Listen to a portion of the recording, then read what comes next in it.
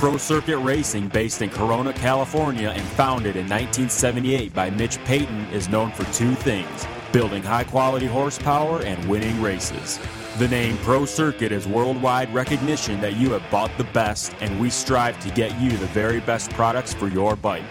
From 2 strokes to 4, engine porting, suspension, and our top-rated exhaust products, we cover it all. And just one look at teams like Team 22 with Chad Reed, Star Racing, Hart and Huntington, and of course our own team consisting of Dean Wilson, Martin Davalos, Blake Baggett, Justin Hill, Darren Durham, and Adam Cincerillo. We make champions. Visit ProCircuit.com for more info on all the services and products. Pro Circuit. We race. 450 team today. Josh Hill, Jake Weimer. Nice to see Weimer under your tent again, I'm sure. And Josh Hill a little bit. Talk about how that deal came together and why you did it. Well, basically it was just Jake didn't have a ride lined up yet and didn't have really a bike lined up. So he got a bike from Kawasaki that was just stock. And he was one of the kids that we used to help.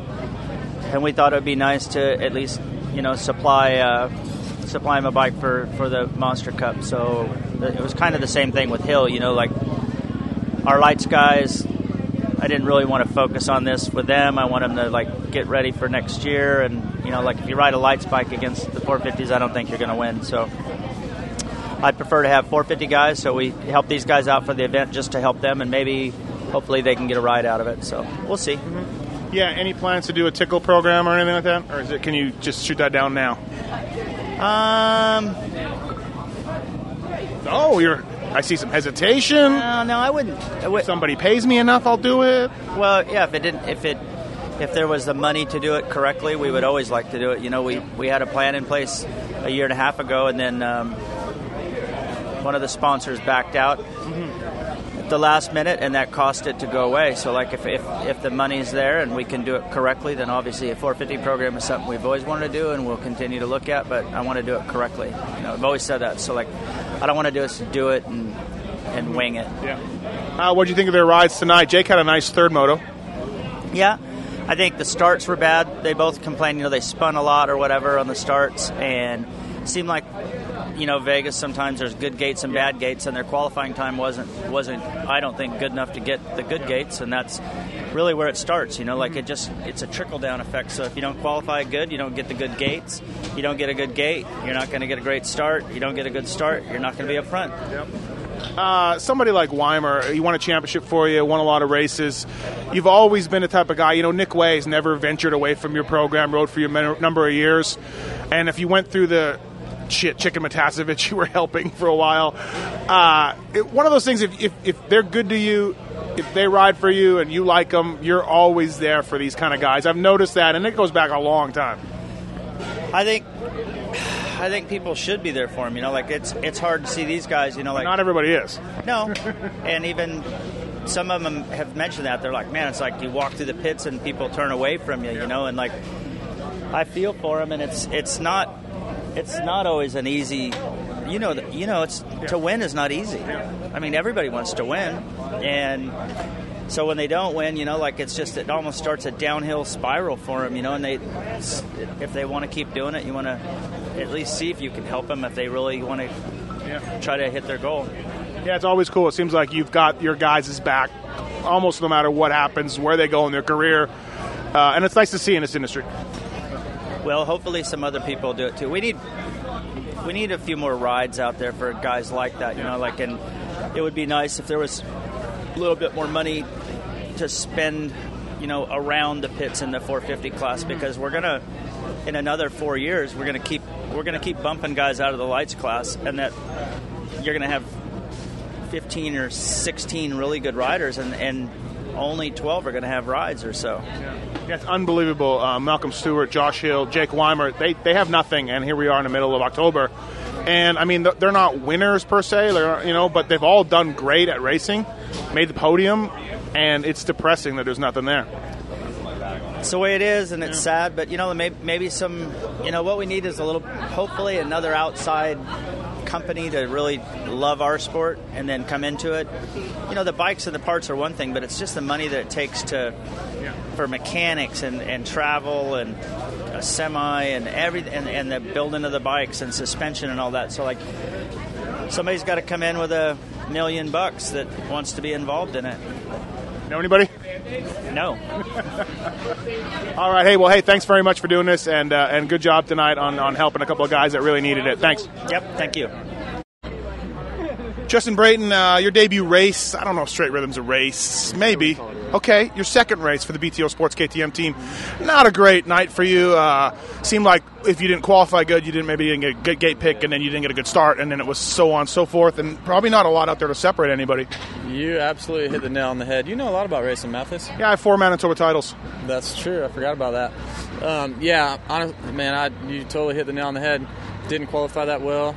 I mean, the times were so close. Yeah. Like, if you look at the times, it's crazy how close they were. But, yeah, and then, so bad gate pick, bad start, bad finishes. The last one, I had an okay finish. But, man, me and the Monster Cup do not get along. Oh, really? I didn't really? I mean, if you look at my results, it's bad. So, yeah, I don't know. I just, to be completely honest, I'm not a big fan of this race. But, yep.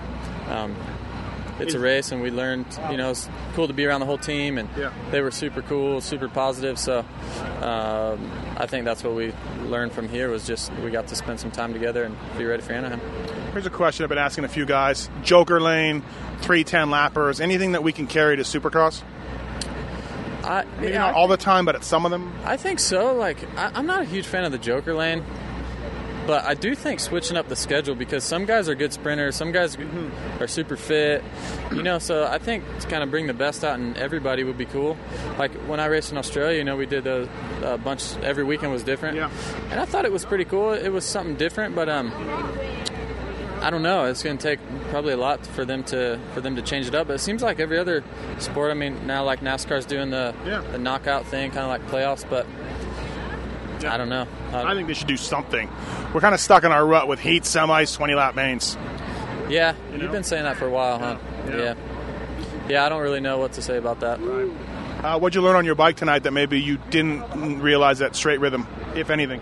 Nothing really. Like honestly, the bike was awesome. It was purely starts. Like I'm not asking you to talk crap on the bike, but what maybe did you learn? No, I really didn't learn a lot. Like literally the first day I threw a leg over the bike, I haven't changed anything. We did a couple clickers for the whoops at Straight Rhythm, and that's it. And then we went back for here, and so that says a lot about their development and the team. Because I mean, I'm super picky with my forks, and I haven't done anything, so it's pretty cool. Yep. And but for here, I didn't really learn anything good or bad. One thing I was thinking about, I don't know if this is true or not, but is there any way that you can help Shorty with Pirellis? You've got a lot of experience on them. They're semi-new to them. I mean, maybe there's a little bit you can bring over from a Yamaha point of view and JGR testing to Pirelli to here, right? Yeah, the tires definitely feel different from bike to bike, like from the Yamaha to the KTM. I noticed that like right when I got on them, which was pretty cool. And then steel frame, aluminum frame, all that. Yeah, totally. So.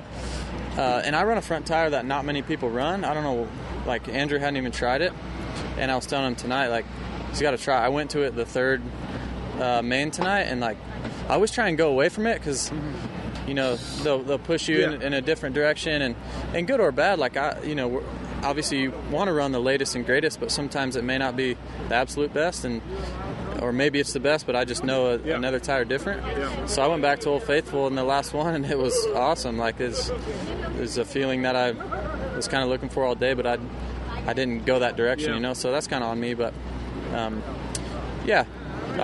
a fan of the Pirellis for sure. Okay, cool. Well, hey, thanks a lot, man. Appreciate it. We'll see you at Bercy. Bercy, let's do it. Trey Kennard, Monster Energy Cup. Bro, that was a bummer.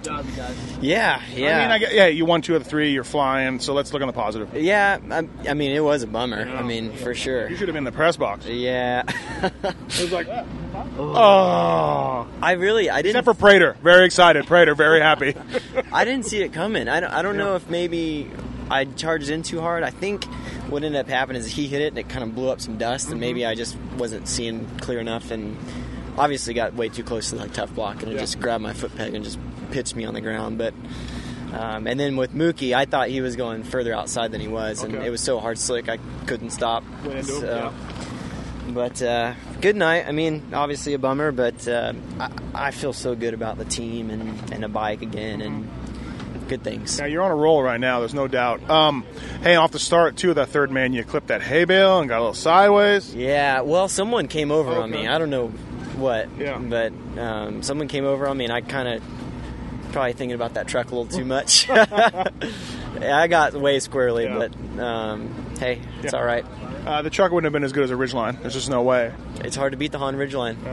Yeah, you know it. Yeah, I do. Hey, one of this kind of track, it was the start was very, very important. Hard to separate anything from everybody.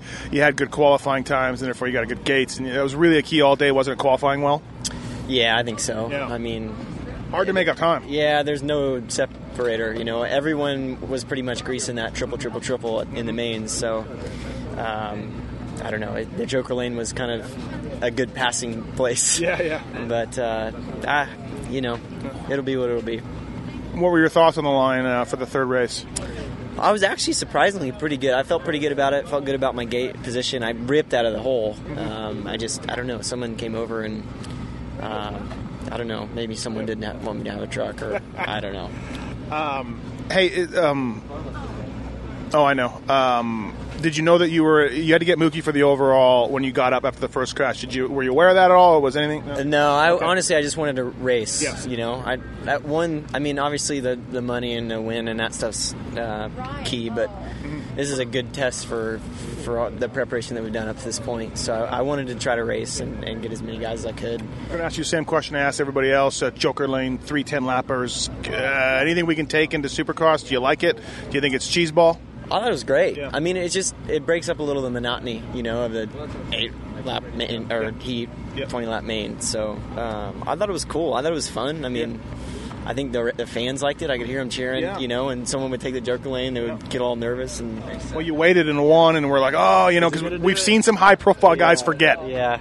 No, I was waiting for B to tell me hit the Joker. So Well, hey, man, you've been on a great roll here at the end of the season, and now it doesn't look like it's stopping.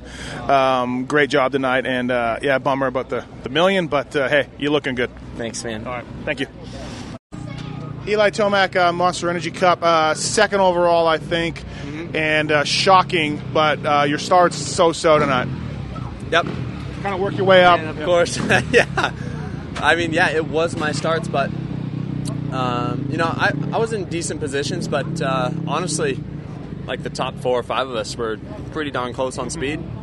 It was just tough to catch anyone anywhere. And what could you do different, right? One thing that Hill and Millsaps were doing different was in the sand they were getting a triple. Okay. I mean, but Trey wasn't ever doing it, and the guy won the first 2 motos, so obviously it wasn't a whole lot, and it was just tough to really make a lot of time up.